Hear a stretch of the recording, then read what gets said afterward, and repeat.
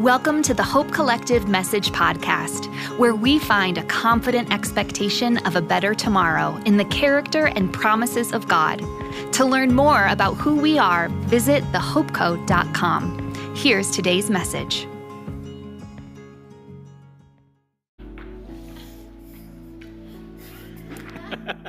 Good morning. I think everybody's kind of asleep. Not you, right? You're awake. How many of you actually got here today and when Alex said that, you learned for the first time that it was daylight savings time? Our phones change automatically. Did you know that?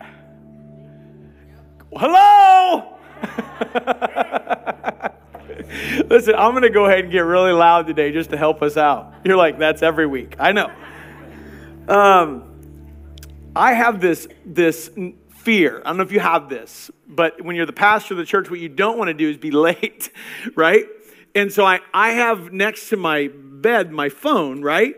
But then I actually have a watch, like an analog watch, because I need to make sure that the thing has changed. Does anybody else do that? Like none of you are nervous.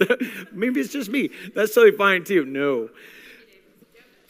So we made it, and you made it. And I would say at about 10 o'clock, some people are going to come wandering in, and we're going to stop, and we're going to welcome them. And it'll be fun. Hey, the T-shirts are free. Okay? So some of you are sitting there going, I don't need a T-shirt. They're free, though. And you got 4 more weeks that we get to wear these, right? I came in with a white shirt on. I was like, whoop, forgot. So I got it on. If you would like to join us in just celebrating the hope of Jesus, okay, no pressure.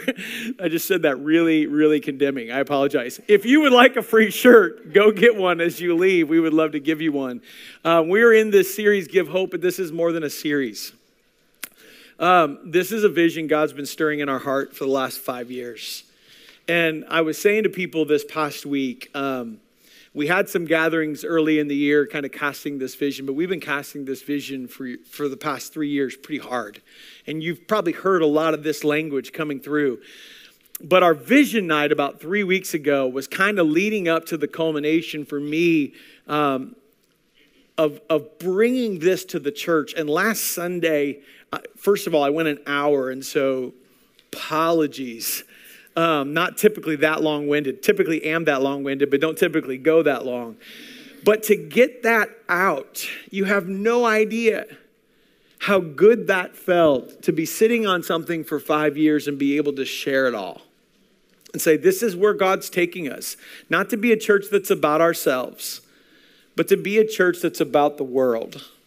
Coming to know the Jesus that we've come to know, right? It's not just what he wants to do through us, but it's what he wants to do in us. And so we've said the primary goal of this Give Hope vision, the primary goal is 100% engagement by those who call this place home. And what I mean by 100% engagement isn't necessarily that you'll give, though we would hope that all of us would.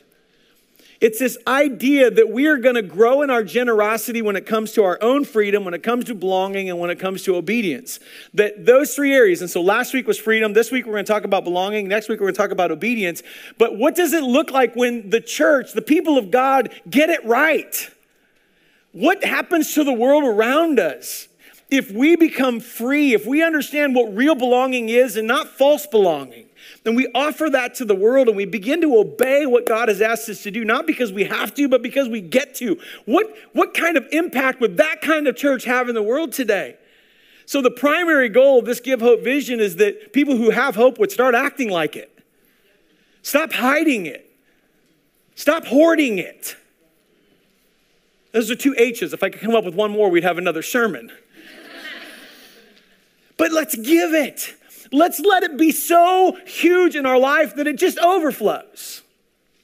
And then the secondary goal of raising $11.1 million just so we can bring hope to this world. And again, that's not much about us. That's about how can we become an indispensable commodity to our community? Because a church that is an indispensable commodity to his community is a church that puts the community before itself.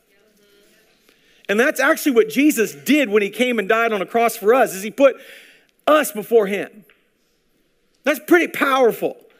And we believe if we begin to let God do what God wants to do in us, that the world can't stop what he's going to do through us.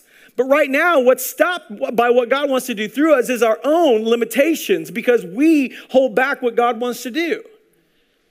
And so this Give Hope vision is huge. It's why we're spending these 6 weeks. It's why we've said this is what we believe God. So we're just going to keep unraveling it. Is that cool? And Natalie said it. I'll share a little bit more. But this advanced commitment night on Friday is going to be powerful. We're going to get here at 6:30 and we're going to walk this property and pray that God's anointing would be utilized in this space, and that when people come, and it's not just about people coming. We understand if you build it, they will come. It's not a reality. But what we want to build is where people can come and find hope. But we also want to take that everywhere. We want to see God go into those places. And so we're about transformative power over numerical power, just to let you know. I would rather see in my time left on earth more transformation in people's hearts than more butts in seats. I'm just kind of tired of trying to build big things when God's already done everything he needs to do to change hearts and lives.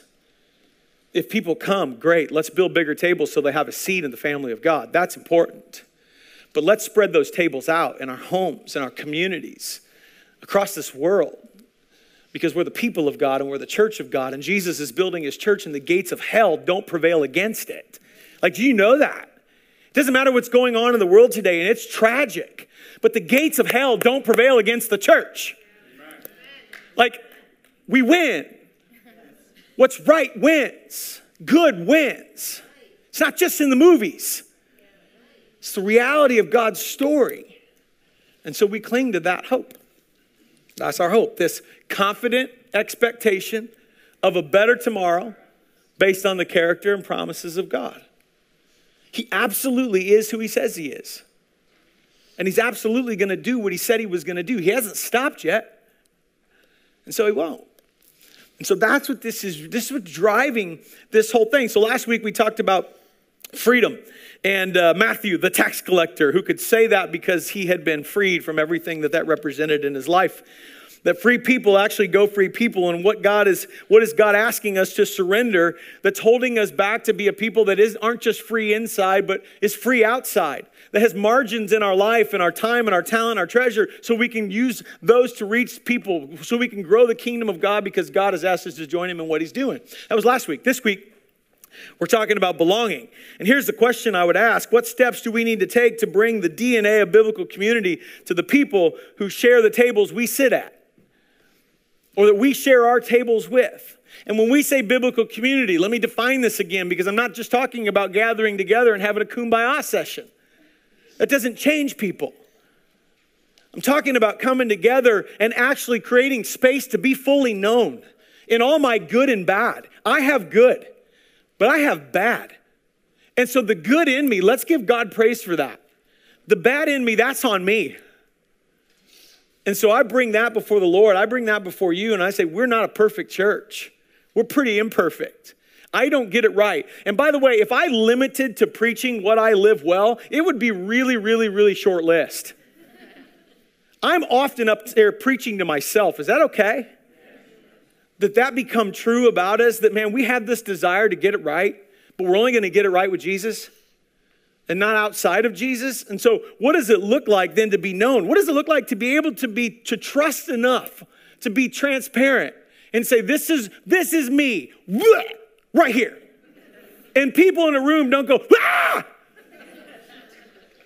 But we sit in the room and we hold that. And we say, you can trust us with it. And you are vulnerable enough to let us speak into it. Because we only grow and heal and discern in community. You don't do it by yourself. That's a lie from the pit of hell. That's what this culture's selling you as individuality. It's destructive. Don't help your kids become individualists. Help them become fully dependent on Jesus. And so we hold it. So it's know and be known. It's this trust that brings transparency. It's this accountability. What's God asked you to do that you're not doing? How can we help you do it? Isn't that fun? First is, hey, what'd you do bad? I hate that kind of accountability. I mean, it's necessary. I mess up. I messed up already. This today. Anybody else? Right? And then it's the Spirit leading. We can't do this without the Holy Spirit. That's why Jesus said, I had to go so the Spirit can come. And so it's the Spirit in me. There's the same Spirit that raised Christ from the dead. It's the same one in you. And we get to work together to do what God is asking us to do. And if one can slay 1,000 and two can slay 10,000, why do we keep going it alone? Synergy. Right? Woo! So we're going to a table that Jesus sat at. So stand with me as we read the Word of God, because it's the most important thing we'll read all day. And we respect God's Word. It is life. It is a double-edged sword. Cuts to the quick. To the deepest places of our hearts. And so we go to Luke chapter 19. Zacchaeus. You ever wonder if Jesus called him Zach? Doesn't look like it. Starting in verse 1. Isn't it fun to read God's Word? Jesus entered Jericho and was passing through. A man was there by the name of Zacchaeus. He was a chief tax collector and was wealthy. He wanted to see who Jesus was, but being a short man, he couldn't because of the crowd. So he ran ahead and climbed a sycamore tree to see him, since Jesus was coming that way. When Jesus reached the spot, he looked up and said to him, Zacchaeus, come down immediately. I must stay at your house today. So he came down at once and welcomed him gladly. All the people saw this and began to mutter, he's gone to be with the guest of a sinner. Man, Jesus was doing this a lot. But Zacchaeus stood up and said to the Lord, look, Lord, here and now I give half of my possession to the poor. And if I have cheated anybody out of anything, I will pay back 4 times the amount. Jesus said to him, today, salvation has come to this house, because this man too is a son of Abraham. For the Son of Man came to seek and save what was lost. This is the word of God. And so we pray, our Father, who art in heaven, hallowed be thy name. Thy kingdom come, thy will be done, on earth as it is in heaven. Give us this day our daily bread, and forgive us our trespasses as we forgive those who trespass against us. And lead us not into temptation, but deliver us from evil. For thine is the kingdom and the power and the glory forever and ever. Amen. Amen. You can have a seat. So as we're talking about give hope, I want to share something with you that I think I got. You ever get a text, somebody texts you and it's like, hey, read this, it's really good. You ever get that? Anybody? Participatory. Come on. This will help us stay awake, right? And by the way, today if you fall asleep, I'm going to come and sit next to you. No, seriously. I'm just kidding. That would be fun. No. Anyway, I got this morning. I want you to hear this with hope in mind, with bringing hope, with giving hope, with overflowing with hope. Think about it this way. We expect to find him, Jesus, in reward, happiness, power, righteousness, justice, perfection, victory, and status. However, Jesus teaches that God can actually be found in more ordinary things like poverty, grief, humility, hunger, mercy, longing, surrender, and persecution. God comes to us disguised as small and suffering things. Oh, may we bring hope to those places because we've experienced them and we celebrate that we have. So I want you to say, believe, believe, stick it out, lean in. I had to think about it for a second. Hey, if you just knew what was swirling around, you got to find it and then get, so lean in. Create space. Okay. Believe, stick it up. Oh, good. Okay, we'll do it again together. I did say participatory, didn't you? Some of you are like, wide awake because he's going to sit next to me any second. Believe, stick it out, lean in, create space. All right, we're going to get to that in just a second. Let me talk for a little bit about belonging. Jesus knew what was at the core of Zacchaeus' need. Do you believe that? He just knew. He knew what was at the core of Zacchaeus' need, and it was belonging. And I want to unpack this culturally and scripturally if I can. All research today. Are you okay if I give us a little bit of research? And we'll talk a little bit more about Zacchaeus as we get to the bottom here. But I want us to understand belonging from different perspectives, because I actually think it's our greatest human need. Matter of fact, all research that is out there today that we've been able to do, all of it, says that belonging is our primary human need. And yet many of us are not experiencing that, and we need to find out why. Some of us are experiencing it falsely, and some of us have found it in a way that God intended it, and man, you are flourishing, in the words of this weekend, which was a powerful time at the Women's One Conference. Powerful. And I pray that God, that bears fruit in this church and in your homes and in your lives. So belonging, our primary human need, beyond food and shelter. Now this is what research shows. Beyond food and shelter, nothing promotes human flourishing like having a people and a place of belonging. That's research. Research confirms that income level,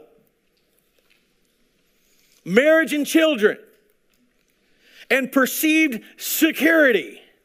Did you get that? Perceived. We're only fully secure in Jesus. Perceived. All pale in comparison to belonging in promoting sustained joy in a person's life. All of it pales. We long to belong. You can write that down. You can even say it personally. I long, and I'll confess it right here, right now. I long for that. Long to belong. And Zacchaeus was no different. It's why he climbed a tree. And where are people in our culture today climbing trees? Desperate to belong. And when was the last time you looked up to find them? When was the last time we looked up to find them? The church is God's creation to set the lonely in family. The church is God's plan to set lonely hearts in family atmospheres. The church is God's full design to create space at tables so people can come to God and be part of his family. And so we say this, and I want you to hear this. Our central offering as a church, what we deem most important, is not the Sunday morning. Ha! It's not. And it's not something we just say, because that could be true. It's what we believe. So you ask, what is the central offering? Thank you for asking. The central offering of our church is biblical community. Whether you're in kids or youth or women's ministry or men's or together in small groups or wherever you are working, you're out at the farm, you're on the playground, whatever it is you might be doing, the central offering is that you find a place where you are known, you can trust and be transparent, you can find accountability and be spirit-led in your life, because you cannot do this by yourself. That's the central offering. That's what we want people to experience, because that's where real transformation happens. That's where freedom happens. That's when belonging happens. And that's where we get excited about obeying, because we get to do it together. That's the central offering. And so by inviting people to belong is the core of what we believe here, not just challenging people to commit. Did you get that? We're not asking you commit. We're saying belong. Belong. We can be committed all day, but we burn out. You belong, you can go forever. So what are we not talking about in regards to belonging? Well, let me take some time to talk about what we're not talking about. I have a favorite author, professor, published books. Her TED Talk on vulnerability has over 40 million views. Brene Brown, who has done a lot of research around belonging. And I'll be honest with you, in the Christian world, there's controversy with her. Even though she claims Jesus as her faith, there's controversy around what she says, because a lot of times it seems as if it's leading towards greater self-centeredness. That would be my issue. But I want to share some things that she said, and I want us to unpack this culturally because we need to hear this. So while I don't agree with everything she says and writes, she's done some pretty amazing work by reminding us of the importance of vulnerability in relationships. If you've not seen her talk on vulnerability, go watch it. If you've not seen her talk on empathy, go watch it. It will only serve to help you belong. The study of the need for belonging, the significance of empathy and interpersonal support. But in Braving the Wilderness, she makes some claims that relate to our topic, and it stretches the classic understanding of belonging, and I want to read what she has to say. Brown defines belonging as this: the innate human desire to be part of something larger than us. Good so far? Because this yearning is so primal, we often try to acquire it by fitting in and seeking approval, which are not only hollow substitutes for belonging, but often barriers to it. Agree so far? Me too. I mean, the fact that she says true belonging is something deeper than fitting in is really important for us to understand. But she continues by saying true belonging is not something we achieve or accomplish with others. It's something we carry in our heart. Once we belong thoroughly to ourselves and believe thoroughly in ourselves, true belonging is ours. Still agree? No. That's tricky, isn't it? Because we live in a culture that says, believe in yourself. But we read scripture that says, believe in Jesus. And he will show you yourself. Yeah. Because on your own, you will only find more of your false self. But he will take you to your true self. Because there is a true self and a false self. And by the way that God shows you your false self, this is free, by the way. The way God shows you your false self or your true self, let me change it. Are you confused yet? Thank you. The way God reveals your true self is by revealing your false self. And the way he reveals your false self is pain and suffering. Some of you are like, sign me up. I'm in. That feels great. No, not in a culture that says do everything you can possibly do to not suffer. That the American dream is not suffering. And yet one of the only ways we are changed and transformed is through suffering.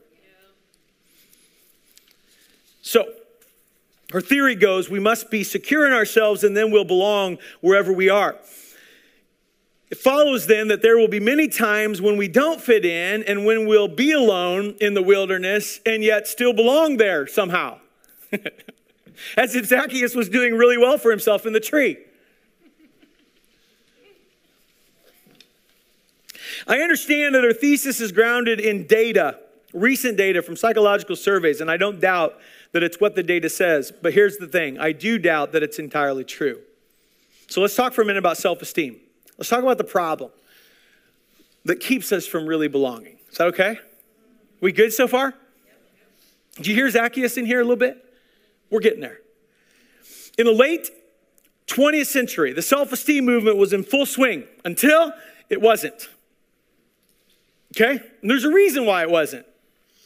The reigning hypothesis stated that individuals were most fully satisfied when they had a high sense of self-esteem.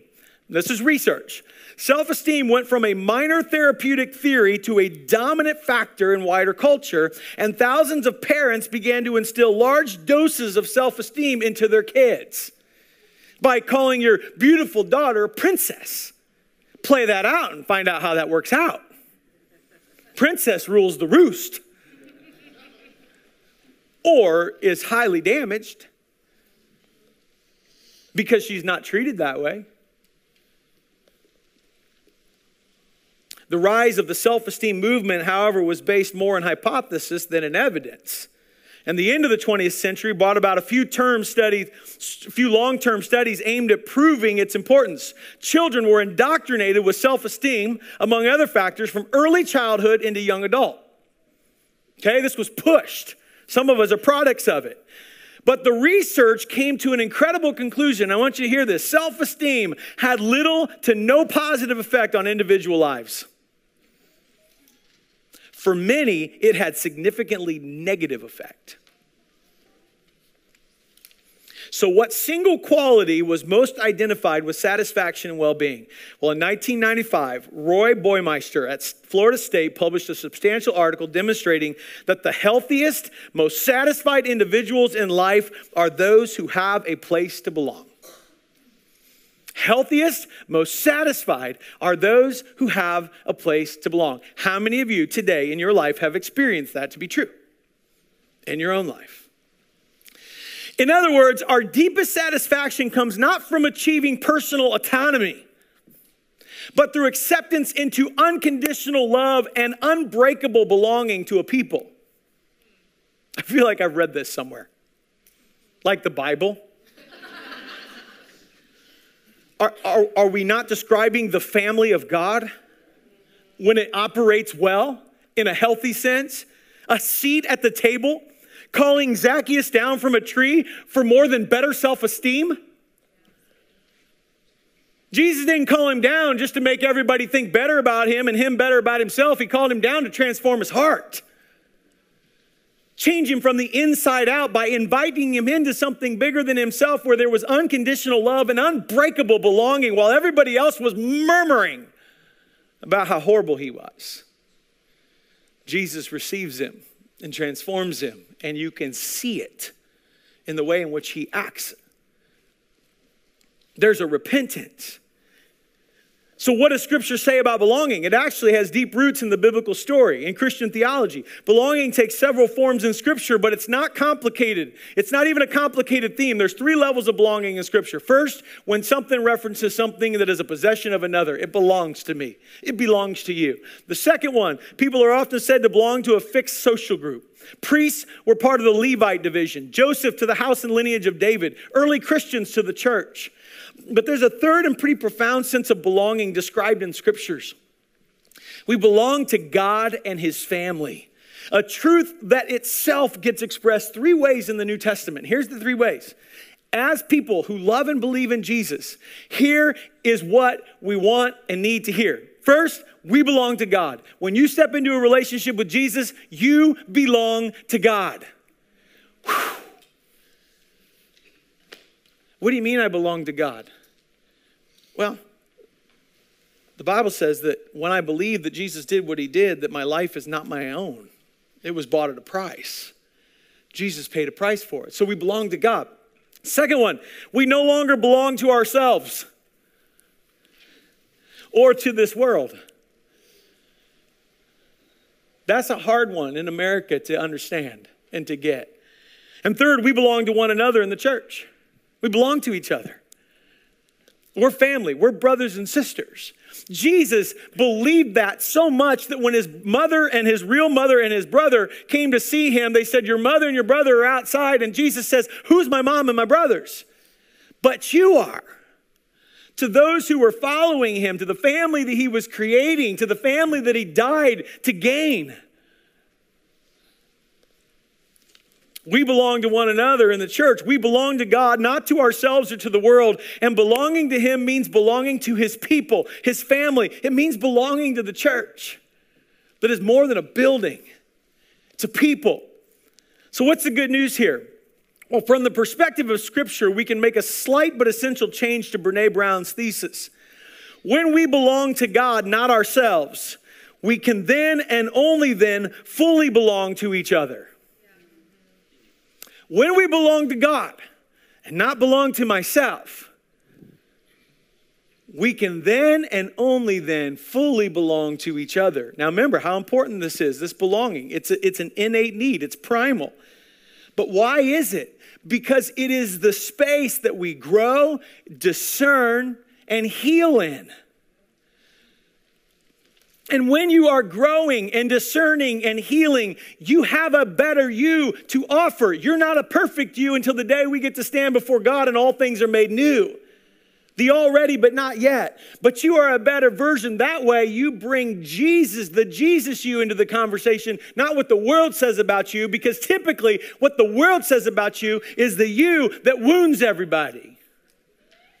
But the Jesus you that is finding hope and healing and freedom brought to a conversation brings Jesus to the conversation.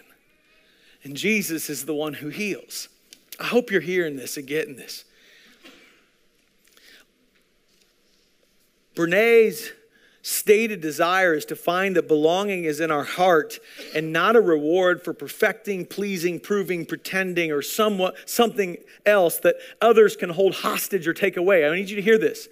Belonging is in our heart and not a reward for perfecting, pleasing, proving, pretending, or something that others can hold hostage or can take away. See, here's the thing.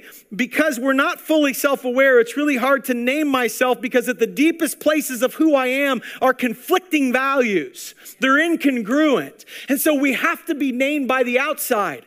And we can't let just anyone name us from the outside. They have to pass 3 tests. You've heard me say this before. Tim Keller shares this all the time. I stole it, creatively borrowed it. I'm giving him credit. But it has transformed how I see who I am and who gets to name me. You don't get to name me. My wife and my family don't get to name me. The staff doesn't get to name me because they don't pass the test of the 3 questions. And here they are. The only one who can name you is the only one that will never let you down. Who's that? Yeah. Maybe the God you put in a box let you down, but that was the God you created, not the God who is. God never lets us down. First test. Who doesn't base their love for you on performance? Right? So far, 2 for 2. And who do you want to be like in every way? So the only one that can actually name you is Jesus. And so he does. He comes and he calls you his. My child who had to do nothing to earn. And because of that, I become free from all the other naming. If I want to.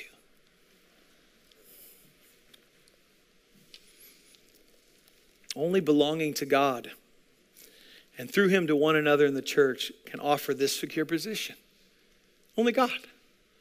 Only his church carries that opportunity of belonging. And if you've experienced it, you never want to go without it. When the people in your life stop pointing out how horrible you are and start pointing out how good he is, it transforms you. It changes you.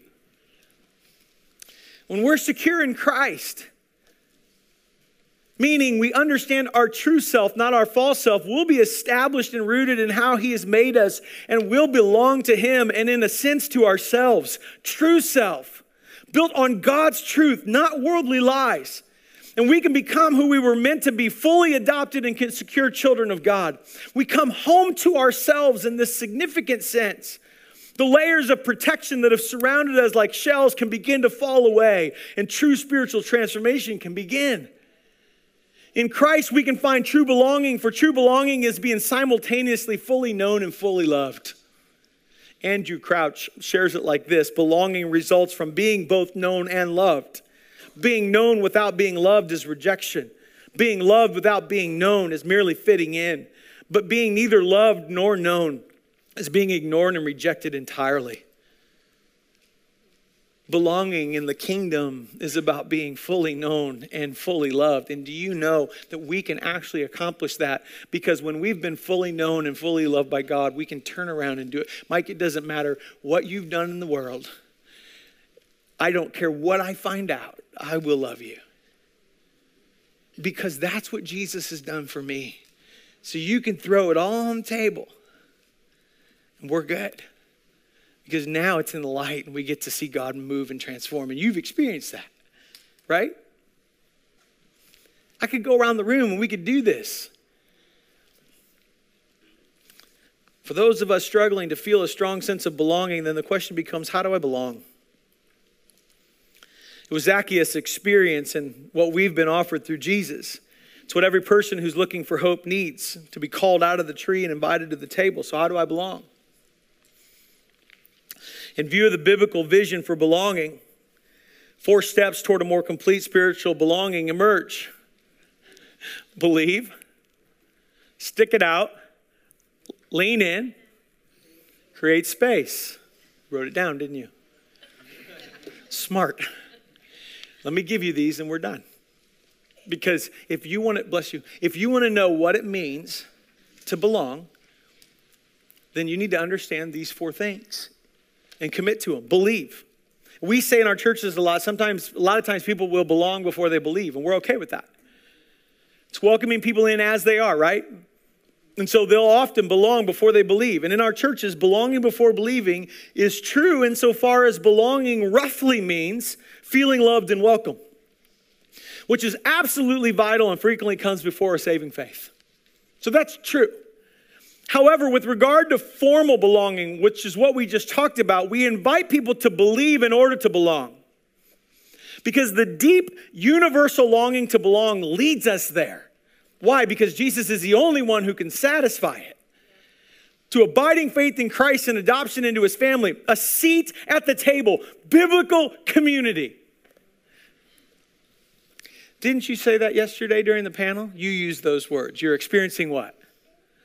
Biblical community. You said it, and I went, what? How you're 15 years old and gets it. Sorry, I just totally, you good? You can't take people where you haven't walked. So we got to believe. And believing isn't just to say God exists. Believing is to say not only does he exist, but I want him to lead my life. Every moment of every day, he's not just my Savior, he's my teacher, because he actually can't be my Savior unless he's my teacher, unless he's my Lord.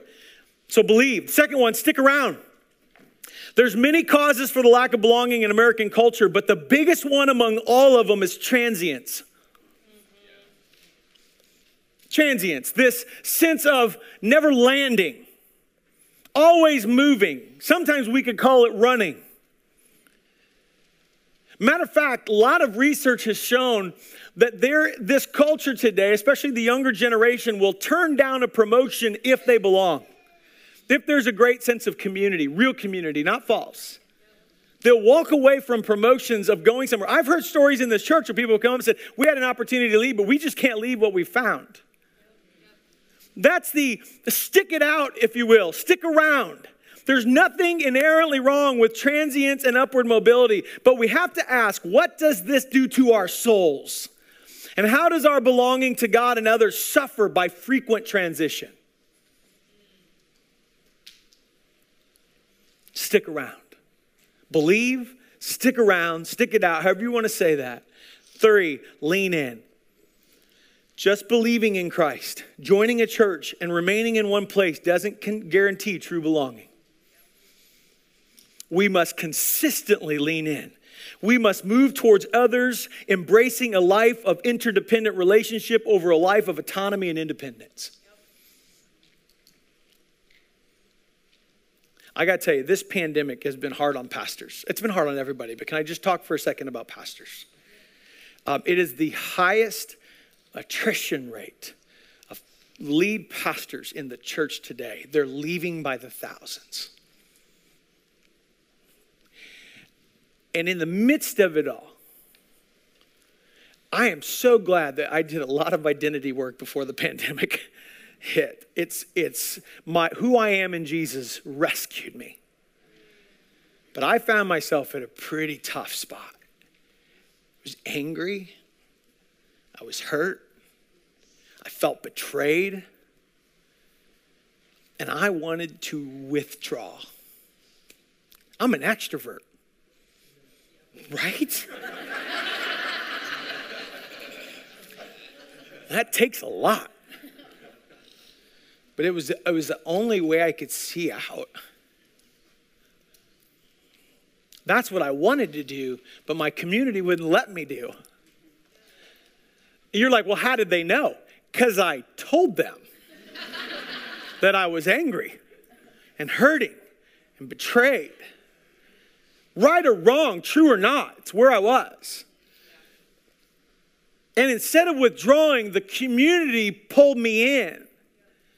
And we got real. And we got to dive to the deeper places of what that was really all about. It's a thread in my life, this betrayal conversation. And it brought up wounds that I needed to go back and talk to God about. Find healing in. It's a journey that I'm still on. Why are you sharing all this? Withdrawal doesn't create belonging and sustain intimacy. When conflict arises within the community, move toward it. Seek resolution, not going to find people to talk about it so you can seek support for the way you feel. Go get resolution for the way you feel.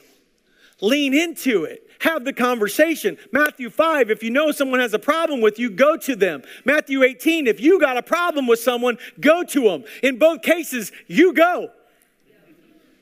Man, if we were all just leaning in.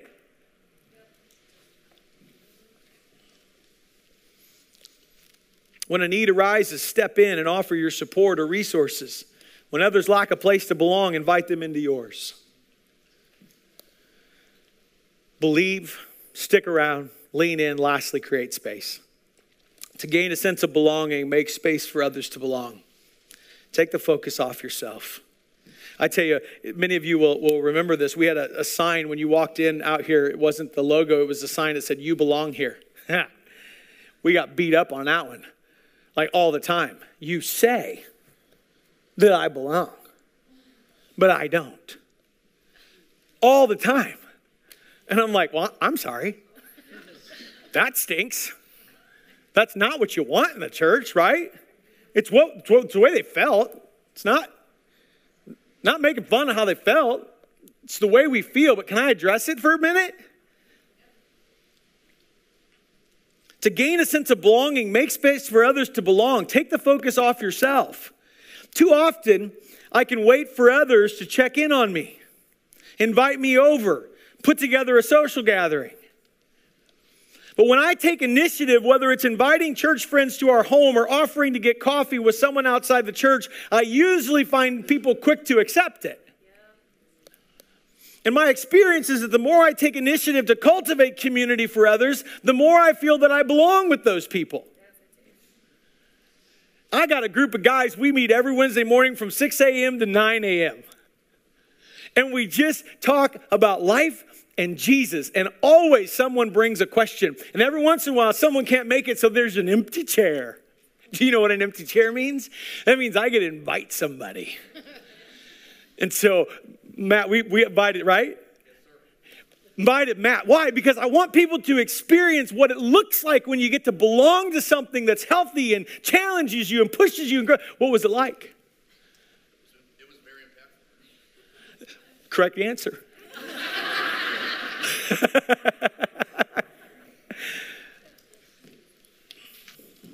This final step fits within the great paradoxes of Christianity. If you want real life, you have to give yours away.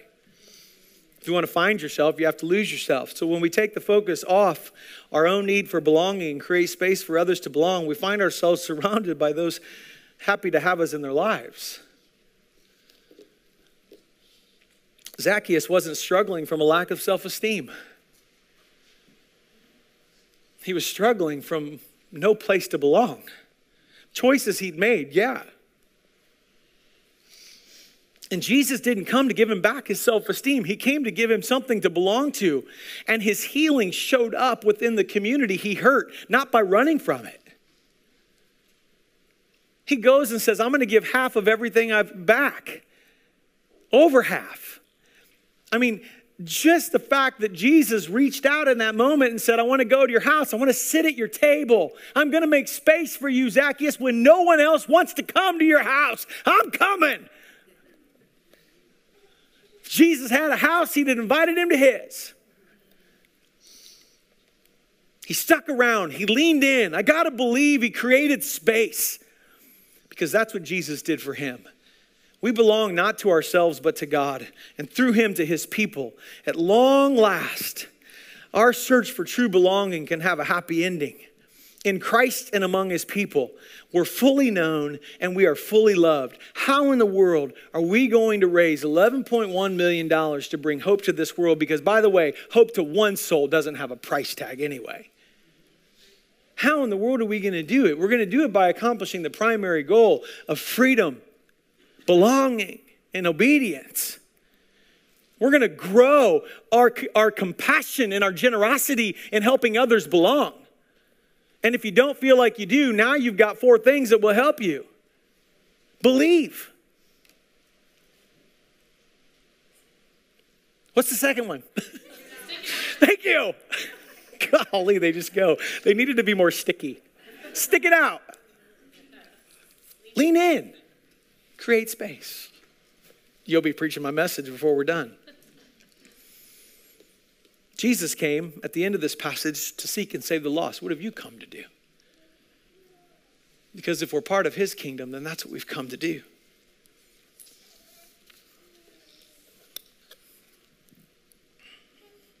We expect to find him, Jesus, in reward, happiness, power, righteousness, justice, perfection, victory, and status.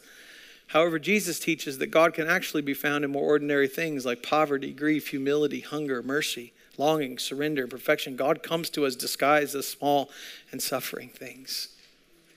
I want you to hear from some of our own a story of how God is engaging their hearts in this Give Hope vision. Take a listen.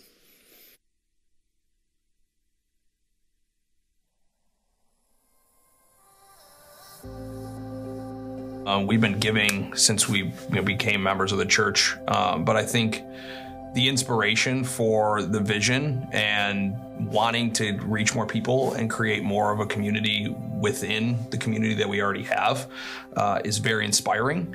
And I think the reason we give is because we can see what it's helping and how it's helping other people. Well, and I think too, on top of it, we can give, but we want to. We're seeing what we're giving and what we're giving to and how that's affecting the church and the community. Being able to come to the food pantry and seeing everybody and thinking going forward, the space is going to be expanding so that more and more people are going to be affected in such a positive way. I mean, I think it kind of all started with the playground. You can't go there and not feel something, especially having little kids. And I mean, I've been there countless times with our children and it's packed. And every single time we come, there's at least 5 families there. And just like how neat it is, because a lot of times it's nobody I recognize from church. So it's really being utilized by the community, and that's like huge. I think tithing in general is just ingrained in me. I grew up in a family where we did every week, and it was always 10%, and no matter what, that came first. A lot changes when then you grow up and you're in charge, and then all of a sudden you're going to church and it's like, wow, okay, some of the things my parents did, where do we stand? It was a challenge for me at the beginning, for sure, to donate and give some of our hard-earned money to the church, but just having the faith that I have in my wife and the faith I have in God, to know that that's what we should be doing was just the base. This whole campaign has got us thinking and has been challenging us of how are we living. Could we cut back in certain places to give more? But also, how can we be involved? We don't want to just give. We want to show up and like you always talk about with your time, treasure, talents, everything. The last year and a half, I've been more involved with my faith journey. And I think one thing I struggled with a lot personally was, what talent can I give? I mean, you can give money and time, but what talent do I have to give? And I had a really real struggle with it until this vision happened. And I was able to give a talent that I have and something that I'm very good at, which I never thought would be of use to the church at all. In this time, it's important to try to make yourself uncomfortable. Everything we always did was comfortable. And so now we're trying to make it uncomfortable. What has God taught us in generosity? I think He's taught you a lot more just by being with me. I am generous by nature, and Matt is generous by nurture. But I mean, I think God has continuously taught me to much is given, much is expected. And you want others to feel God's love through what you have and how you can help in any way, shape, or form. Everybody needs help. And I think this vision is going to just bring more help to people and ultimately bring people closer to God, which is what everybody needs. I think that the people that are in need should be relying on a church, should be relying on that community that comes from church. Because it's your neighbor. Well, it's your neighbor. Your friend. Right. It's all people that you live right around. You want to see your area flourish. Succeed. 100%. What breaks your heart? Oh. That's not a fair question right now. I know. What breaks my heart is kids. And not knowing God's love. And so just to be able to offer that to the community, to people that don't know God's love is, I mean, and maybe it's not transforming parents or guardians, but maybe it's transforming them in the future. I think, like, what would we tell someone that's looking to give or increase what they're giving is it's so rewarding in a way that you don't see in anything else that you do. Even if it's something that, you know, you're successful with, or you do something really well and you're proud of yourself, it's so much different to know that you're giving to a cause that's so much bigger than you are. I would try to get involved on top of just giving, because it's hard to just like give and not know what it's gonna go to, or not feel like, oh, I'm not really like a part of it. Like, there's so many different opportunities and programs and things. Like, you figure out what your passion is, or what you like even semi enjoy, and you start to meet people, and it's like all of a sudden this church that you walk in the doors is like your family, and you want to then give more because you're seeing the return and you're feeling the reward of being a part of it. If everybody can engage in just a little bit, it's going to have such a huge impact. And I think it's going to be a lot of fun for the church these next 2 years to see what's going to happen. I mean, it's so exciting. And if you haven't seen it yet, like, just wait, because you're going to.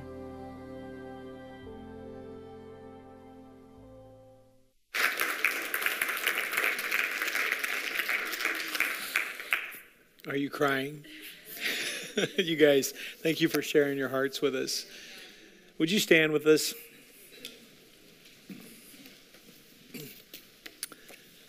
In your books, I'm sure you've seen this commitment card.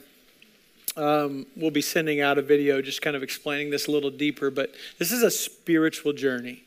That's what this is. There's no pressure going to come from up here other than whatever God might be doing in you. And it will be more that than us. I believe the King funds what the King wants. And we believe we've listened to God. And we're going to build something not for us, but for this community. So we can do more things like the playground, like the farm, like the things that are happening here. Center for Independence, Teen Mothers Choices. All of these different things that we're able to do, we want to do more. That's what this is about. So just be praying about what God might ask you to do. And I'll say this as we close. This advanced commitment night will be big. In Chronicles, David asked the leaders to lead out when they were funding the temple. And if this is something God is calling you to be part of, and again, we want to see every person part of it, not because of what we'll gain from it, but what will happen in you as your generosity grows. Because the greatest sign of following Jesus is that our generous heart grows. That's what it is. And so this Friday, 6:30, we're going to start by walking the premises. And we would love for you to come and be part of that night. It's going to be a blast. We're going to celebrate. And we're going to go first. And if you're saying, I want to be part of that because I believe in this, then please join us. God, may you have your way in our hearts. May you have your way through our church. And may you be loved by us as you love us. And may we learn what it means to belong. and invite others to do the same. In Jesus' name, amen. Amen. Have a great week. Love you all.